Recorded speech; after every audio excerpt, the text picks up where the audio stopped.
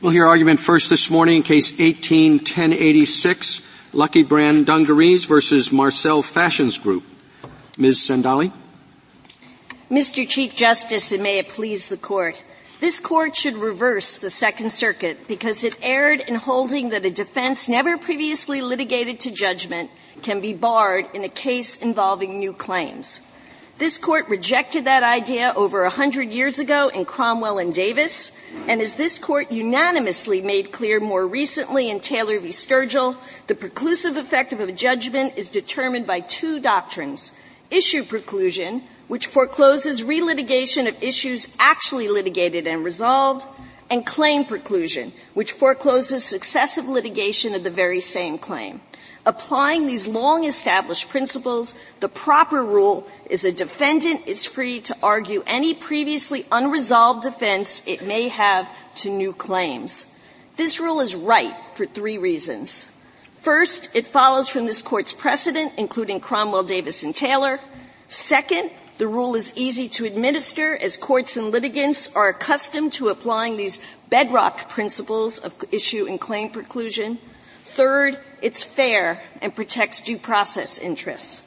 To be clear, we are not arguing that defenses may never be barred under existing law. Issue preclusion could bar a previously resolved defense, and previously unresolved defenses cannot be raised in the context of a judgment enforcement action or as a claim in an action collaterally attacking a prior judgment.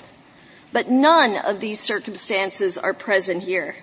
As the Second Circuit held in the first appeal on this case, Marcel won, Marcel is pursuing new claims as it seeks relief for alleged subsequent infringement.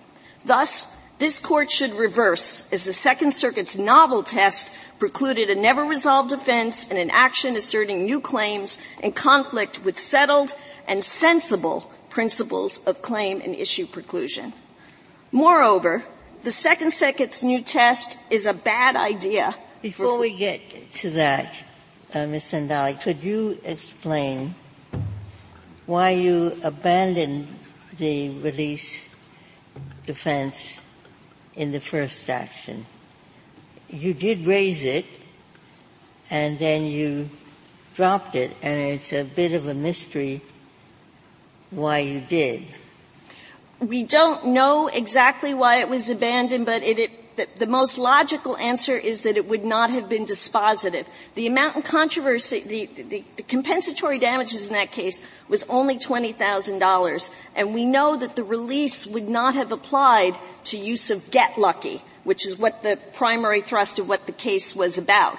So it may not have been worth it from a cost-benefit analysis to renew a release to defense that would not have been dispositive of the issues before the Court. How would it have, it seems strange when that release said, Lucky, you can't use Get Lucky, but you're continuing to use it. The release said, you can't use Get Lucky. On the other hand, we won't go after you for Lucky Brand. In the first case, as you just said, concentrated on Get Lucky, and the release seemed to me to be no use at all to Lucky as far as Get Lucky is concerned, because it agrees that it would stop using Get Lucky.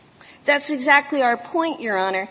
Because the release would not have been helpful with regard to Get Lucky, it wasn't going to be dispositive of the case, and therefore it may have not have been worth the cost of briefing it again. Again, the compensatory damages were $20,000 if it wasn't going to end the whole case, because the release would have only applied to a narrow subset of the trademarks that they were accusing us of using before the Court.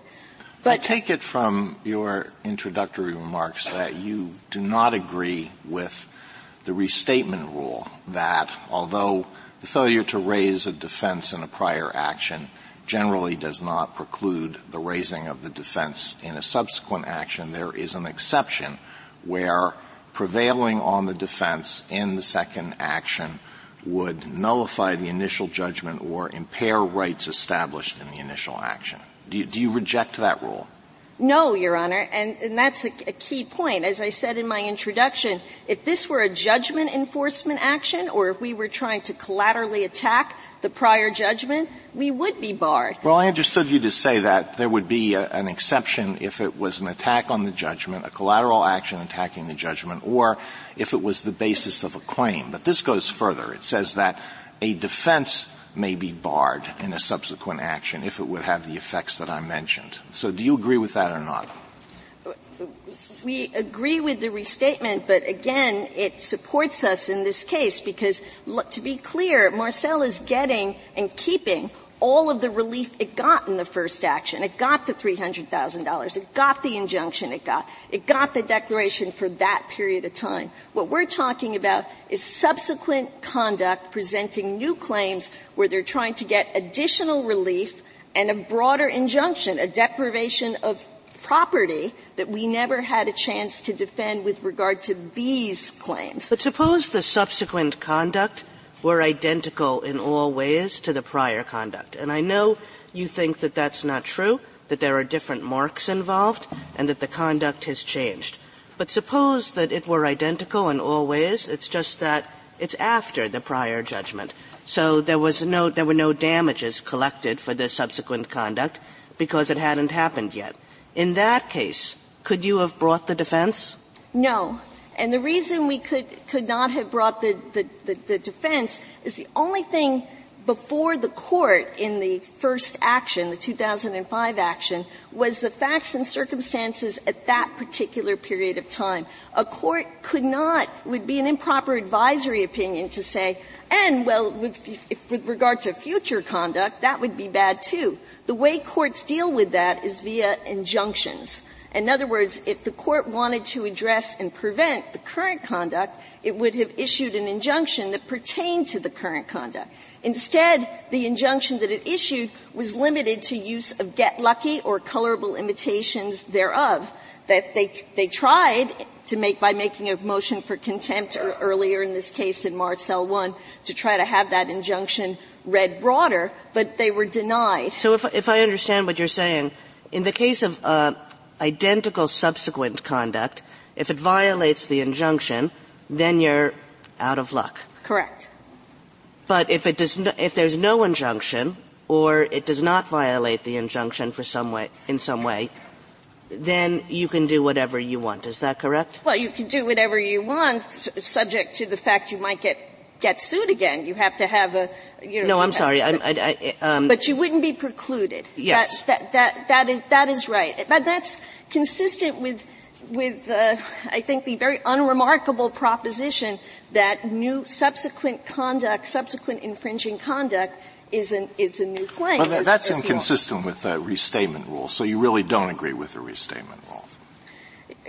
Your Honor, perhaps I am not fully understanding it, but my understanding of the restatement rule is based on the idea of attacking the previous action or upsetting the judgment. I think the proper restatement rule to be helpful here is the Restatement of Judgment, Section 18, which makes clear in section titled merger that defenses that attempt to upset the judgment rendered are barred. Well, that's one section of the restatement that deals with this problem. And of course, the restatement might not be right. It's not, we don't have to accept it. But I have a question about interpreting the judgment in the 2005 action, which I think we have to do in order to come to grips with this case. It could be interpreted possibly in one of two ways. There is a seeming discrepancy between the final judgment and the injunction. The injunction applies only to get lucky, whereas you can read the judgment to apply to a lot of other brands as well, a lot of other marks as well. So my question is there does the district court's the way the district court framed the injunction necessarily reflect its interpretation? Let me back up. Does the way the district court framed the injunction necessarily indicate the way it interpreted the the jury's verdict? Or would there be grounds under trademark law for the district court to issue an injunction that is narrower than the jury's verdict? That was discussed in a well-reasoned opinion, obviously not binding on this court, by Judge Laval in Marcel 1, where he said that because the declaration was phrased in the conjunctive, it would be sheer speculation to say that that meant that the jury found that it was just use of get lucky the use of the word lucky, the name on our stores for 30 years, was infringing by itself. And we know that from how they tried the case, which is why the district court and everyone understood it. As they admit, respondents admit at pages 9 and 10 of their brief, the focus of the case was not just on the use of get lucky, but on the use of get lucky causing confusion because of the commingling of words with lucky with get lucky. Yeah, well, I understand was their argument that's a plausible, maybe the best interpretation of the meaning of the box that the jury checked on the verdict sheet. But two things. All that was held, right, in Marcel 1 was that there wasn't enough to show that the injunction had been violated and therefore not enough for a contempt holding. Am I right?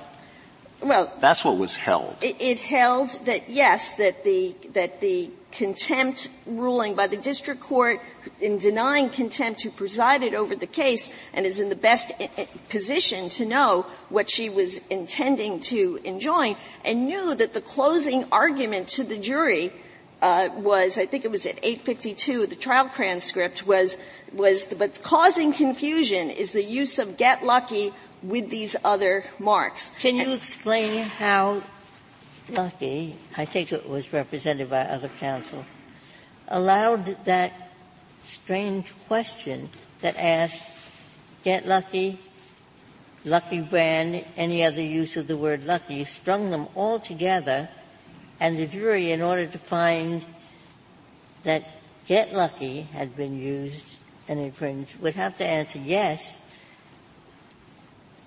How did you, as a judge, I assume, inform the attorney of the questions that would be asked on the special verdict sheet, right? I think that they all understood it because it was consistent by grouping them all together like that with the theory that the case was argued. They essentially had two claims. You can't use get lucky, those actual words, and it's also causing confusion to use get lucky with these other words. So actually, that language, that instruction, that grouping was pressed not by Lucky's counsel, but by Marcel's counsel, because that fit their theory of the case. And they can't now, having pressed that theory of the case and gotten the language that they wanted, now try to argue that it means something else. But I also am concerned, though, that we need to get back to with respect, with permission, with the legal issue of the problems with this new test that the Second Circuit has put forth, because it is a bad idea. It's a bad idea for at least 4 reasons. One, it will create uncertainty because you'll never know whether you're going to be excused or not from a claim being released, from failing to press a defense, forgive me. Second, it's going to lead to new litigation. People are going to feel compelled to press defenses, and I can assure you that district court judges are not enamored of people who come in with a laundry list of affirmative defenses that need to be resolved. And then, even after that happens, then what happens? Then, let's say you don't raise a defense. Then there's an ancillary motion practice and proceeding where a judge has to consider what happened in the previous case that they may not have been involved with. It would also then lead to mischief by plaintiffs who might say, let's bring a small case, which arguably this case is, and then bring a bigger case after that. And it's also just fundamentally not fair. It's not symmetrical. It's not even-handed, because it lets a plaintiff bring new claims, but it prohibits a defendant from raising all the defenses that they may have to those claims. Just as these new claims did not exist at the time of the 2005 action, so too, and they could not have brought them, well, we really could not have brought the defense to those claims because those claims are new. And I think that was the reasoning of this court way back in 1877 in Cromwell. Counsel, you raise a point about the lack of symmetry here that would be created. I suppose we could remedy that, couldn't we, and say that if a plaintiff had a claim in time 2 that was available, similar to the one in time 1, just as here, and could have brought a cause of action but forgot to do so in time 1, it should be barred from doing so in time 2. Would that solve the asymmetry problem? I think, Your Honor, if I'm understanding your correction correctly, what you're really, as I hear it, talking about the ordinary application of claim preclusion, which means that... Well, no, it's a new claim, you would say, right, because it involves new facts, right, and new infringements. But there was a cause of action they could have brought, right, a breach of contract claim rather than just a trademark claim. But maybe they shouldn't be allowed to bring that in time 2. Well, that would be another let's litigate everything rule. So that it'd be quite an extension of claim preclusion in another direction, but it would at least solve the symmetry problem. Right, but to no good end. Yeah. I mean, this was it really seemed like the court in Marcel too was annoyed that prior counsel didn't raise this defense, and I can appreciate that. But that doesn't mean that this court needs to reconfigure the entire law of claim and issue preclusion in this case, in this country. And there's no reason to do it. Because as the reasons thought in Cromwell in this court, in a very thoughtful opinion by Justice Field in 1877, the court took the time to survey exhaustively all prior law of what we now call issue and claim preclusion. And while he talked about demand instead of claim, he juxtaposed in his opinion for the court the two types of preclusion that we deal with today. The idea that once you've litigated a case, you're foreclosed from raising defenses to undermine that case's resolution. But if it's something that you haven't litigated, that would not foreclose you in a subsequent case involving new claims. Could I go back and try to figure out some of what's going on between the parties? In your reply brief, you say, even disregarding the fact that these are that we're dealing with a different time period, we're actually dealing with a different set of claims. Correct. Because you have stopped using the Get Lucky brand. So that the claims that the respondent now has against you have nothing to do with Get Lucky. Is that what? That's correct, Justice Kagan. I mean, that would be a kind of narrow and easy way to solve this case if it were true and if it were not waived in any way. But why did you only bring that to our attention why did you only make that a central feature of your argument in the reply brief? Because that was sort of to our surprise the focus of their the key thing is that our friends did not defend or cite any cases saying a previous court has ever accepted the thinking of Marcel II, whereby a never litigated defense can be precluded in an action involving new claims. Rather, they focused its brief on saying, well, these are actually old claims, and that's why we addressed it then. The whole predicate of this case, the whole opinion that Marcel II that is based on was the court in Marcel II acknowledging and citing the decision of Judge Laval in Marcel I that this was new claims because it involved a subsequent course of conduct. Once they raised it, we then properly responded to in reply. And as we said in our reply brief, there's 3 reasons. I mean, the key thing is to decide the issue of law. But in terms of the new claim issue, I think this Court can easily dispose of that for three reasons. One, they argued exactly the contrary, arguing that these were new acts, new claims, new circumstances in Marcel 1. So if there is an estoppel here, it's judicial estoppel to them in changing their position now, having gotten to court and being here because of that. And then second, Judge Laval's decision, not binding on this Court, but was clearly right because it stood for the unremarkable proposition that subsequent acts create new claims. And that's also consistent with Acetec and patent law in this Court's accrual cases like MGM versus Petrella in the copyright context, where each act of infringement is a new claim for accrual purposes. And then finally, yes, there is the factual point that Your Honors have been asking about, which is when the whole theory, admittedly, of the first case was about the juxtaposition of Get Lucky, the use of Get Lucky, and the juxtaposition of Get Lucky with other things causing confusion. In a new case, in a new period of time, not before the Court, not possibly before the Court, that admittedly did not use Get Lucky, that's a very different circumstance. Can you tell? I'm sorry. Go ahead. Can you tell me what the theory is? What you think the 2005 settlement or 2003 settlement agreement means? Sure. Can you sort of? I can't tell whether you think it means that Marcel has no claims against Lucky Brand for using Lucky Brand, but you have claims against them for their using Get Lucky?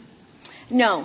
All right. It doesn't mean that. What it means is what the district court held it to mean. It's a nice summary of it in its decision granting our motion to dismiss, which led to the appeal in Marcel 2. And what it means is that in exchange for $650,000, my client, Lucky, agreed not to use Get Lucky anymore, but that for any trademarks that it had registered or used prior to the date of the settlement agreement, which would include Lucky Brand, the name of our store, and other kinds of things like other enumerated things, any trademarks that use the word Lucky prior to that date, all future claims would be extinguished. So in other words, what that would mean, and the benefit of the bargain that we're trying to achieve, is absolutely we can't use Get Lucky anymore.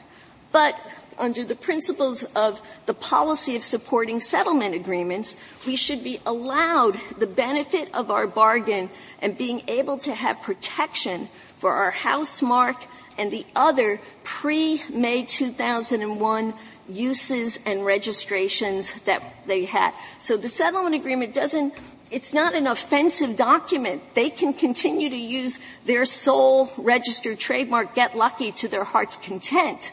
The issue. And so you can use Lucky Brand and any other trademark you had registered as of that date to your heart's content. Exactly, Your Honor. And it's that benefit of the bargain that we're being deprived of. And Marcel effectively got a partial windfall in the 2005 action. Most of that case was about Get Lucky, but if some small piece of it involved one of the released marks, they got some of that $20,000 went for that. But now they're trying to get a perpetual windfall and say that they get to bring, even though they didn't get an injunction, additional new claims when we are foreclosed for bringing a defense that was never fully litigated to judgment and would not be barred by issue preclusion. Your Honor, were you trying to ask a question? Yes, thank you. The other side likens this case to a judgment enforcement action. You've alluded to that. Just so we're clear, what makes something, in your view, a judgment enforcement action, and why doesn't this qualify? What makes something a judgment enforcement action is when they're trying to get the relief they had previously been awarded.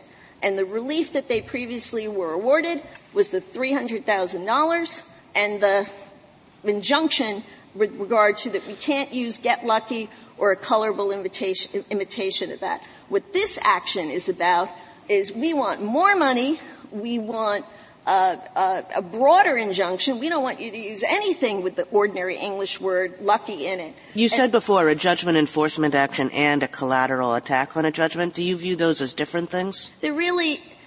Technically they're different, but they go to the same thing. I mean, claim preclusion is all about the concept, as we know from Taylor v. Sturgill, is the modern word we use for part of res judicata. And so what that's about is the idea that once the action was decided, nobody can undo it. The plaintiff can't sue again and get additional relief. May I finish the Sure. statement? And the defendant cannot be attack a judgment once obtained. Thank you, counsel.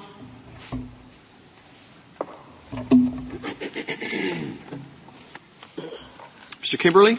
Thank you, Mr. Chief Justice, and may it please the Court. Imagine a dispute between two parties is resolved with a final judgment on the merits. Our position is that in any subsequent lawsuit between the same parties, just as the plaintiff is precluded from raising any claims springing from the same cause of action if those claims were available to it in the prior suit, so too the defendant is precluded from raising any defenses to that cause of action if those defenses were available to it in the prior suit. This rule is fair and symmetrical. It preserves judicial resources by discouraging repeat lawsuits, and it fosters reliance on final judgments. Now, Lucky's response to this, as I understand it over the last 25 minutes in its reply brief, is not really to deny the substance of our rule, but instead to deny that this case and the prior case involved the same cause of action.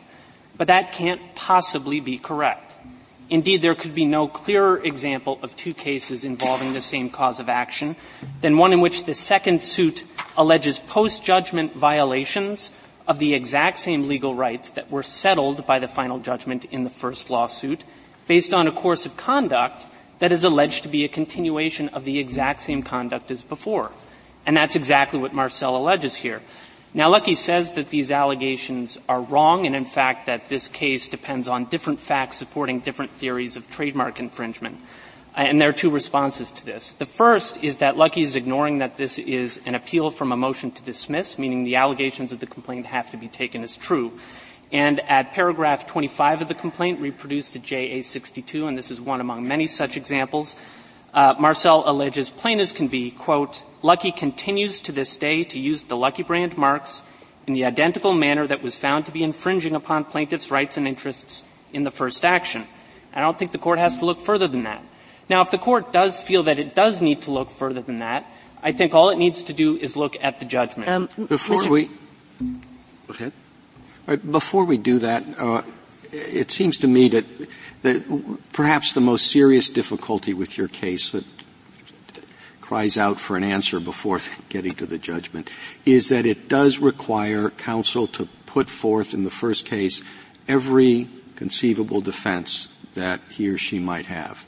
And I can't imagine a rule that would make sense. In other words, if you've got 5 defenses and you think 3 are really good, 2, who knows, you still have to put in those other 2 if you want to ever be able to raise that defense again. And it's a particular problem in this area of the law because you're often dealing with ongoing disputes between 2 parties.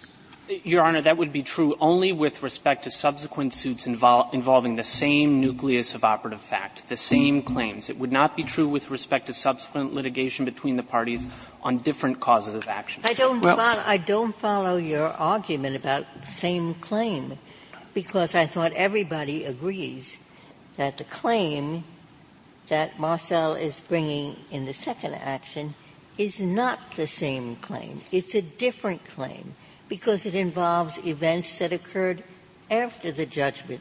So there's no claim preclusion. There's no claim preclusion in this case.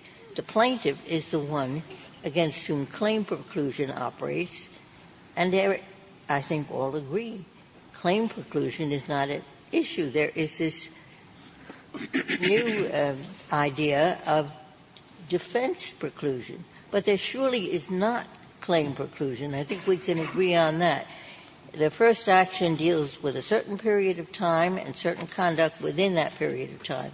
The second action deals with conduct after the first case is over, and it is a different claim. I thought that it is clear that there is no claim preclusion in this case. Your Honor, it is clear that there's no claim preclusion in this case, but it is not because they are different causes of action. There is no question that if the claims under the assertion of damages, the facts underlying. But a cause of action means a claim for relief. A cause of action is a claim. And if you take the federal rules refer never to cause of action. The expression is claim for relief. So call it a claim, call it a cause of action, call it a common nucleus of operative fact. That is, I think, the unit that matters for res judicata purposes. There is no question that if the facts giving rise to these claims had arisen pre-judgment, they would be precluded precisely because they do arise from a common nucleus of operative fact. The reason that claim preclusion does not apply in this case and that Marcel may prosecute its post-judgment claims is not because they arise from a different nucleus of operative fact. It's because these claims were unavailable to it. Well, how do they not arise from a different nucleus of operative fact? I mean, there are two problems. One problem is the one that Justice Ginsburg raised. It happened afterward. The facts are different because it's a different time period. So it's a different transaction or occurrence. It's a different nucleus of operative fact. However you want to phrase the test, it would seem you're no longer in the same world. And then even more than that, even if you said, well, if everything else is identical and only the timing has changed, maybe we can still say it's the same claim. Here, everything else is not identical because Lucky has stopped using Get Lucky. Right. It's continuing to use its Lucky brand, and the reference you made to your complaint says it's continuing to use its Lucky brand in the same way, but it's not using Get Lucky. And that was a core part of the operative facts that gave rise to the first claim, isn't it? So, yes, as to one bucket of the claims. It was factually relevant to a second bucket of claims, and it would be factually relevant in this case. And there were a few parts to your point there, and let me take on the first about different time periods. The point here is that this was a continuing course of conduct. So the litigation in 2005 covered a wide range of time, up to the time of the final judgment in May 2010. Liability in this case is alleged to commence the day after the judgment in June 2010. So it isn't as though this is just a sort of a different point on the spectrum of a continuing course of conduct. So the facts now are no different than were the facts between two different days within the period of time that was. Except for the fact, counsel, that if it were identical, you just go enforce the judgment. But you tried that and failed here. So I guess I'm stuck where Justice Kagan and Justice Ginsburg are in that this looks like a different claim. And I think you've actually candidly acknowledged that this is a different claim, and it isn't precluded by claim preclusion. It's got to be something else. And there's something else I think you hint at on page 20 of your brief. You talk about a defendant who loses in one lawsuit may not raise in a subsequent lawsuit involving the same cause of action, right, which I think of as a legal theory. That's how I think of it, at least, as opposed to a claim which involves the facts. A defense that was available in the first lawsuit. Okay? So I wonder, well, that's a little asymmetrical, right? The defendant loses a defense. Why wouldn't the plaintiff also lose the cause of action? And wouldn't we then be inviting the same sorts of inefficiencies that the Chief Justice was speaking of earlier, requiring a plaintiff to bring every cause of action in a $20,000 lawsuit involving a different set of facts that it might bring in a very similar cause of action later in time, too. I want to be sure to come back to Justice Kagan's question. Well, I think we're asking the same sort of thing from. Well, let me answer just first as to this question about, well, maybe you wouldn't want to litigate all your defenses in a case involving a small amount in controversy. That may be true. And the same thing's true for a plaintiff, though. You might not want to bring all your causes of action in the first lawsuit. You might keep it simple when it's a small lawsuit. You might throw in more causes of action in a later lawsuit that involves more money, for example, right? Well, that's exactly right, but claim preclusion recognizes wouldn't want that to be barred. That would be a bad thing if that were barred, right? If a plaintiff were barred from raising claims arising from a common nucleus, bringing a new cause of action, a new legal theory in time, too, for similar but different later. No, of course, Your Honor, but I have to resist that these claims don't concern a common nucleus of operative fact. And so let me get to that in the second part of my answer to your question, Justice Kagan. There were two categories of claims in this case. There were claims concerning Lucky's use of Get Lucky, and there were claims concerning the likelihood of confusion between the Lucky brand marks and Marcel's Get Lucky mark. The claims concerning Get Lucky were the claim about the settlement agreement, which was supposed to prevent Lucky from continuing to use Get Lucky, and trademark infringement. As to those claims, they were resolved interlocutorily by the district court's sanctions order. That order granted partial summary judgment on each of Marcel's claims insofar as Lucky was using the designation Get Lucky in direct violation of the settlement agreement and Marcel's trademark rights. The trial in the case took place more than a year after that, and the focus of the trial was then whether the Get Lucky marks and the Lucky brand the Lucky brand marks and the Get Lucky mark were confusingly similar. That was the only issue as to liability that was left in the case after the district court entered partial summary judgment.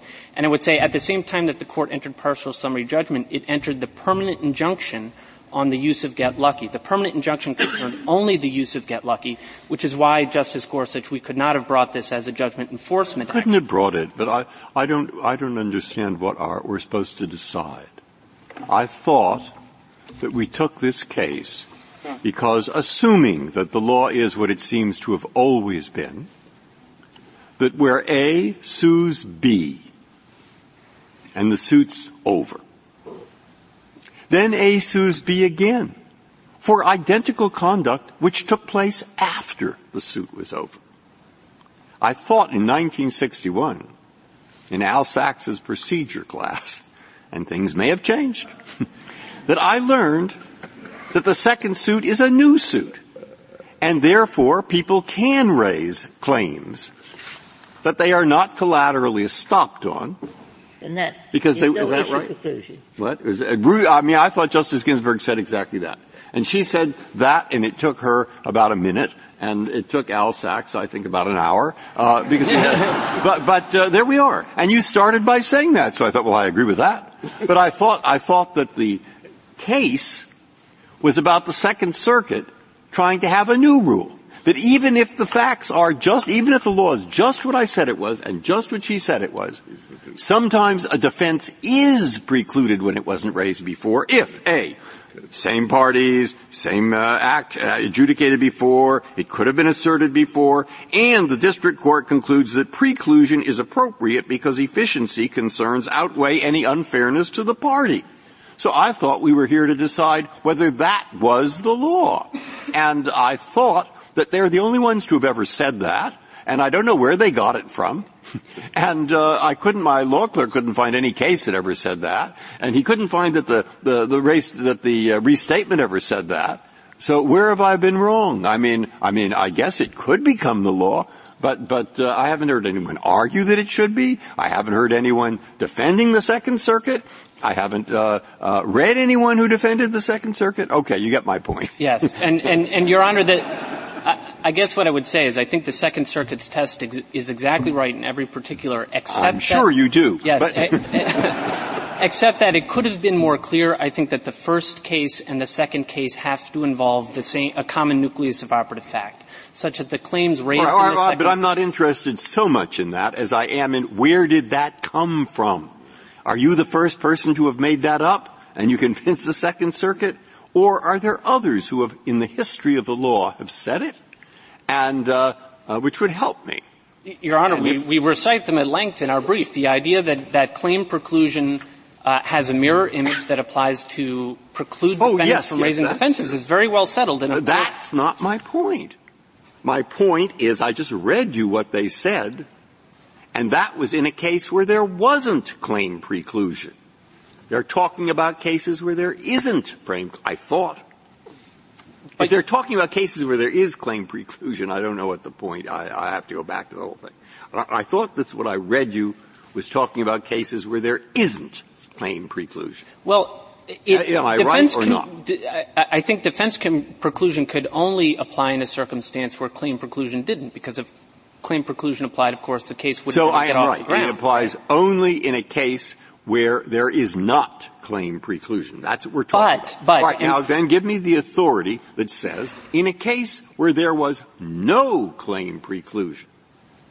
No claim. I think I don't have a case to point you particularly to that point, but I should say that the reason that claim preclusion doesn't apply in the second case has to be not that it is a new claim, but that the claim was simply unavailable in the first case. Isn't there a body of law that says that the fact that the facts are different is not necessarily dispositive of this issue? So that if you have a series of lawsuits about exactly the same thing, let's say failure to pay under an installment contract or failure to pay rent, and it comes up month after month, the failure to raise the defense in one of those prior actions can bar the raising of the defense in the later action. That is precisely the fact that it's a different period of time is not necessarily dispositive unless we reject that body of law. That's right, Your Honor, and the reason is straightforward. In the first suit where the landlord sues the tenant on the meaning and enforceability of the contract, and it results in a final judgment that settles the landlord's rights under that contract, the landlord ought to be entitled to rely on that. All I would want is judgment. a couple of cases that I should read. I don't read every case in the brief. Don't tell anyone I said that. But what cases should I read to say that where you bring an identical? Right. So I would start with City of Beloit. This is a case from 1968. It predates the Davis case on which my friend on the other side relies. And it stands for exactly this proposition. It does so in the context of a series of negotiable instruments, but there was an initial suit that settled the parties' rights. When later negotiable instruments came due, the plaintiff sued again. The defendant raised a new defense, and this court said in City of Beloit that defense was precluded. But that was because it was all from the same issue. Meaning but we have a contrary case that says when it was two different issues, then you don't have it. Not issues, Your Honor. I think causes of action. And I think that's No. Now you're trying to confuse things. Deloitte involved bonds that came from the same issuing body at the same time. And that was Davis as well, Your Honor. Davis and Davis, Beloit. but it was different bonds, not from the same issue. It was the same bonds from the same issue, Your Honor. But we got two different outcomes then. And for reasons unclear to me, the court said in Davis, when you're suing on two different negotiable instruments, you're suing on two different causes of action. The court in Beloit, in City of Beloit, said, well, when you're suing on two different negotiable instruments. So let me take it to this case. Mm-hmm. You sued in 2005 for their use of Get Lucky with Lucky Brands. In 2011, you're suing simply for using Lucky Brands. To the extent that the case turned in 2005 in the combined confusion of the use of Get Lucky with Lucky Brands. Because I read your complaint, and it's always in the conjunctive, both of them together. But now it's, in my mind, a different cause of action because you're saying it's the use of Lucky Brands without Get Lucky. So this is the completion of my answer to Justice Kagan's original question, and it's this. To understand what was at issue in the first case, I think you're right, Your Honor, you have to look at the complaints. And in particular, what I would do is look at the counts of the complaints that were reduced to judgment. So I'd point the Court to paragraph 2 on JA 206. This is reading the final judgment. That paragraph reads, and let me pause and first say, of course, there was Lucky's complaint and Marcel's counter-complaints. There were two complaints.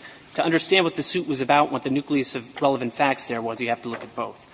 As to Lucky's claims against Marcel, the jury found as follows, and this is reduced to the final judgment. It says, Ally's use of Get Lucky as licensed from Marcel Fashion constitutes willful infringement of Lucky Brand Parties' trademarks pursuant to Lucky Brand's first second, and sixth claims.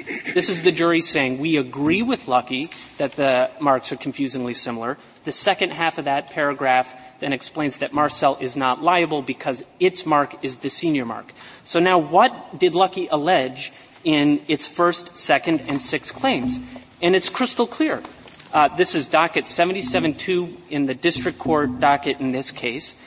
The focus of all of these claims was a confusing similarity between the two marks. And so I'll just read as one example the sixth claim for relief. This is paragraph 99 of Lucky's operative complaint. It says that Marcel and its licensee's use of marks confusingly similar to the Lucky family of marks has caused and continues to cause confusion as to the source of Marcel's and its licensee's products, in turn permitting them to pass off their products to the general public as those originating. So why did you end up both with a preliminary injunction and a permanent final injunction that only enjoined them from using Get Lucky?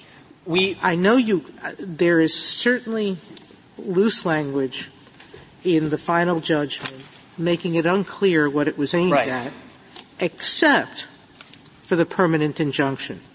It seems almost natural to me that if the intent was to challenge and if the district court understood you to be challenging the Lucky brand trademarks, that it would have enjoined the use of all of it. And the answer is that the only permanent injunction in this case was the permanent injunction that was entered interlocutorily 1 year before the trial in this case. It was the injunction entered as a sanction because Lucky had misrepresented to the court and Marcel that it was no longer using Get Lucky. But I don't see the language in the final judgment. The only thing you ended up with is an injunction against the use of Get Lucky. And we are not here enforcing the injunction. I want to be very clear about that. We are here enforcing and just to be clear about that, I'm sorry to interrupt, but you're not enforcing the injunction and you're not seeking to enforce the final judgment in the first suit either. Only in the sense that one would seek to enforce a declaratory judgment are we doing so. We are seeking to enforce the rights and interests that were settled by This is not a judgment enforcement action, counsel, is it? I would not call it a judgment enforcement action in the sense that a claim is reduced to judgment and they're not paying on the judgment. That's right. But as Justice Alito was explaining, the restatement recognizes that really there are two categories of subsequent cases. There can be subsequent cases where the parties are seeking to actually enforce the judgment, and one where they are simply seeking to seek further enforcement of the rights and interests settled by and underlying the final judgment in the prior case. Well, how does this undermine the prior judgment? It undermines the rights and interests settled by the final judgment from the 2005 action. What were those rights? Was it right to have them not use any brand that contains what right was established? It was the 12 marks. It was the parties' relationship to one another with respect to the 12 Lucky brand marks and the one Marcel Fashions mark that were at issue in the case. And the jury's determination that Lucky's use of those marks were confusingly similar to Marcel's mark, and therefore that Lucky's use of those marks was infringement on a reverse confusion theory of liability. Each and every one of them. Of the 12 marks, Each and every one of the 12. Then I come back to this question that I asked opposing counsel. How can you account for the discrepancy between that understanding of the judgment and the injunction? Why is the injunction so much narrower than that? Well, the injunction was entered by the district court as a sanction. This final judgment. And why didn't you ask for an injunction? If you say what was infringing was not simply Get Lucky, but Lucky brand, anything with using the word Lucky, you should have asked for an injunction. And Your Honor, this was an issue that came up after the jury entered its verdict. The final judgment that you see is a jointly stipulated final judgment that the parties negotiated. In the course of that negotiation, counsel for Marcel suggested that we ought to enter a permanent injunction against Lucky's use of the Get Lucky marks. It was clear that that negotiation wasn't going to result in an agreement, and Marcel then agreed to drop the issue. But what this Court said in Lawler is that a party's decision not to pursue a permanent injunction in the face of a judgment in its favor cannot operate as effectively a license for the party, the losing defendant to continue on with what it was doing before without any risk of getting sued again. Point me to language in the final judgment that says you can't, with or without an injunction, you can't use Lucky Brand. It's as I was saying, paragraph 2, where where are you in the joint appendix? JA 206.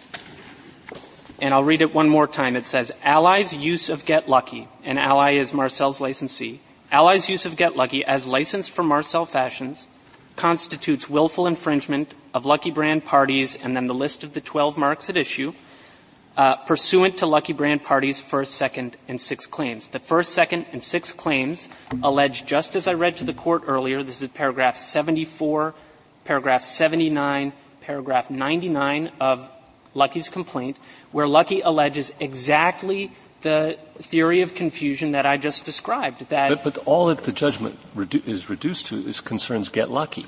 That's it. No, that's incorrect. I mean, I'm looking at okay. I suppose what am I misreading here? Get Lucky is capitalized and referenced 3 times in that paragraph.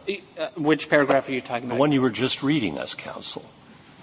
Well, but that's the explanation of why Marcel isn't liable, because the Get Lucky mark, although it's confusingly similar to Marcel's marks, the Get Lucky mark is the senior mark. So the second half of that paragraph simply explains why, despite the confusing similarity between the marks, all right. Marcel if is you were not right, liable. Why didn't you just go seek a judgment enforcement action? Why didn't you go back to the Court and say this defies your judgment, Your Honor? Because we take this judgment in this respect to take basically the form of a declaratory judgment. One doesn't get to return to a court upon obtaining a declaratory judgment attempting to convert it into a injunction. Well, you can apply at the foot of a declaratory judgment for further relief. A declaratory judgment is a nice action. You're going to deal with your adversary and you're going to get the declaration. But a declaratory judgment can be followed up. It can, and more typically, Your Honor, it's followed up by the filing of a new lawsuit that alleges that despite the declaration of rights, the defendant has continued on with whatever it is the declaratory judgment said they didn't have a right to do. That's precisely what we've done. One other aspect of this to me. I thought that this settlement agreement, 2003 settlement agreement, said, Marcel, you can go after Lucky. Lucky has undertaken not to use Get Lucky anymore. Get Lucky is off the table. Right. On the other hand, Marcel is releasing Lucky of liability for using Lucky Brand. Right. So Lucky Brand is Lucky's trademark, and Marcel says it's not going to go after use of Lucky Brand. And then we get this post-settlement where Marcel is saying, yes, we're going to go after Lucky Brand, even though in the settlement we said we wouldn't. And Your Honor, the explanation for this is twofold. The first is Marcel became aware that Lucky was violating the terms of the settlement agreement and that it was continuing to use the Get Lucky designation. And 2 examples of this after the settlement agreement appear on page 8 of our red brief. Its theory then became, and this is where, Justice Kagan, you raised the potential factual distinctions between the cases. They're not actually distinctions. Our theory became, one, if you're going to first, Lucky sued Marcel on a basis that was also released in the 2003 suit. Marcel then filed counterclaims, and part of the theory of the counterclaims was if you're mixing the 2 marks together, then the facts that underlie the settlement before are no longer true, and indeed the public may now be confused into thinking that Get Lucky, in fact, belongs to Lucky Brand. We would make those same factual arguments in this case. Can I go back to the law for a second? Because here's where I really think we are in this case. Second Circuit issues this decision, and as Justice Breyer said, this decision, we've never really seen anything like this because the Second Circuit said that there was defense preclusion even in the context of new claims. You admitted that yourself, that the Second Circuit wasn't clear enough about the fact that it couldn't be a new claim. That's because the Second Circuit never said it had to be a new claim. So the Second Circuit's ruling, it did hold that they were the same goes claim. far beyond that and applies to new claims. So now you think, well, that's got to be wrong. So we have to limit it to old claims. So I'll just, we'll say that this is the old claim. It's the same transaction or occurrence. But if it were the same transaction or occurrence, you couldn't bring your second suit. Now then you say, yes, you can, because I can bring a second suit even if it is the same transaction or occurrence because I didn't have the opportunity to bring it before. But nobody's ever heard of that. The reason that you can bring a second suit is because this is a different transaction or occurrence. Your Honor, in fact, the arguments that you just described were at the heart of our arguments in the first case. And if I would, I'd point the Court just to 2 footnotes from the Second Circuit's decision in this case. It's footnote 7 at Petition Appendix page 18 to 19, where the Court says that this action and the prior action quote, surround related transactions or occurrences. It's saying that this is the same cause of action. Footnote 10 on page... Related isn't saying. Your Honor, that is in fact a statement. The statement from Restatement Section 24 is connected, but I think related and connected are substantively the same. And the Court then at on Petition Appendix 21 in footnote 10, may I finish? Explains why its decision in the first appeal and in this appeal are consistent. And it says, Your Honor, exactly what you just said, that the reason that the claims here are permitted is because they weren't available in the first suit, not because they are different claims in the sense that they arise from a different nucleus of operative fact, because they can't. The allegations here is it's a continuing course of conduct. And the only reason they were permissible is because, in fact, they were unavailable. That is clear on the face of the opinion, and we think applying that opinion requires affirmance. Thank you. Thank you, counsel. 5 minutes, Ms. Sindali. Thank you. 2 series of points, one relating to the question presented on the rule of law, the new rule of law, and one relating to the new claim argument. One of the striking things about Marcel's argument is that there was no defense of the basic principle, as Justice Breyer was saying, that you could have in a case where there's a new claim, a previously unlitigated, unresolved defense can be excluded. But he says correctly to 2 cases. One was the one Justice Alito mentioned, the landlord case, and the other was the bond case. And in both cases, you understand, you probably read those cases. Right. And so what's your answer to that? Right. But let's talk about that. First, it shouldn't be forgotten that page 17 of their brief, they say that a preclusion of a defense requires that the causes of action be the same. That's basic civil procedure. I learned that in Professor Arthur Miller's class. The case that they cited then was City of Beloit. City of Beloit, as Justice Sotomayor said, is our case, because that was a case when there was a judgment that the city had to pay. It then brought a suit in equity to try to get them out of that judgment. That is not a case involving the facts here of a new claim. And moreover, to the extent that there's loose remarks going in that direction in that case, that was specifically dealt with by the majority opinion in Cromwell, which surveyed all the law up to that point. And specifically, while it didn't cite City of Beloit by name, it specifically explained away Henderson v. Henderson, which was the main case City of Beloit relied on, saying Henderson v. Henderson was also a collateral attack case and doesn't rely on it. Later that term, in another opinion by Justice Field, Davis v. Brown, City of Beloit, and Cromwell was only cited by the defense, which is telling. What about the rent? The rent? The landlord sues the tenant for rent on a lease and wins. And then later on the tenant doesn't pay again. So he sues him again on the lease, and this time the defendant wants to say the lease is invalid, and the court said, no, you can't, because you should have said that before.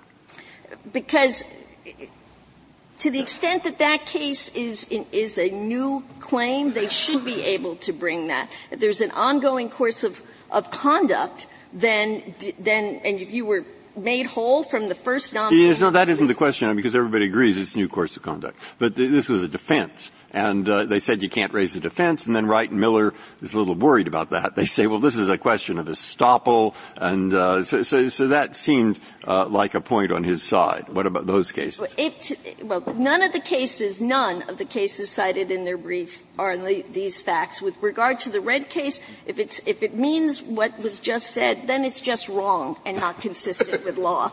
And Counsel, let's assume that they had actually litigated. You had actually litigated whether the use of Lucky brand trademarks without the use of Get Lucky was an infringement on the superior Get Lucky mark. Let's assume the court had said it's an infringement for you to do that. No permanent injunction. We're just going to give damages. Then there's now a new lawsuit that says you're continuing, after the old one, to use the Lucky brand trademarks in the same way. That's how they're pitching this to us, okay? Now you should be precluded because you had a full and fair opportunity to raise the settlement agreement as your right to use the Lucky brands. You didn't. Why should you raise it now? I think that's the case that they say this is. Right. And assuming that were the case, you had a full and fair opportunity to litigate your use of Lucky brands without Get Lucky,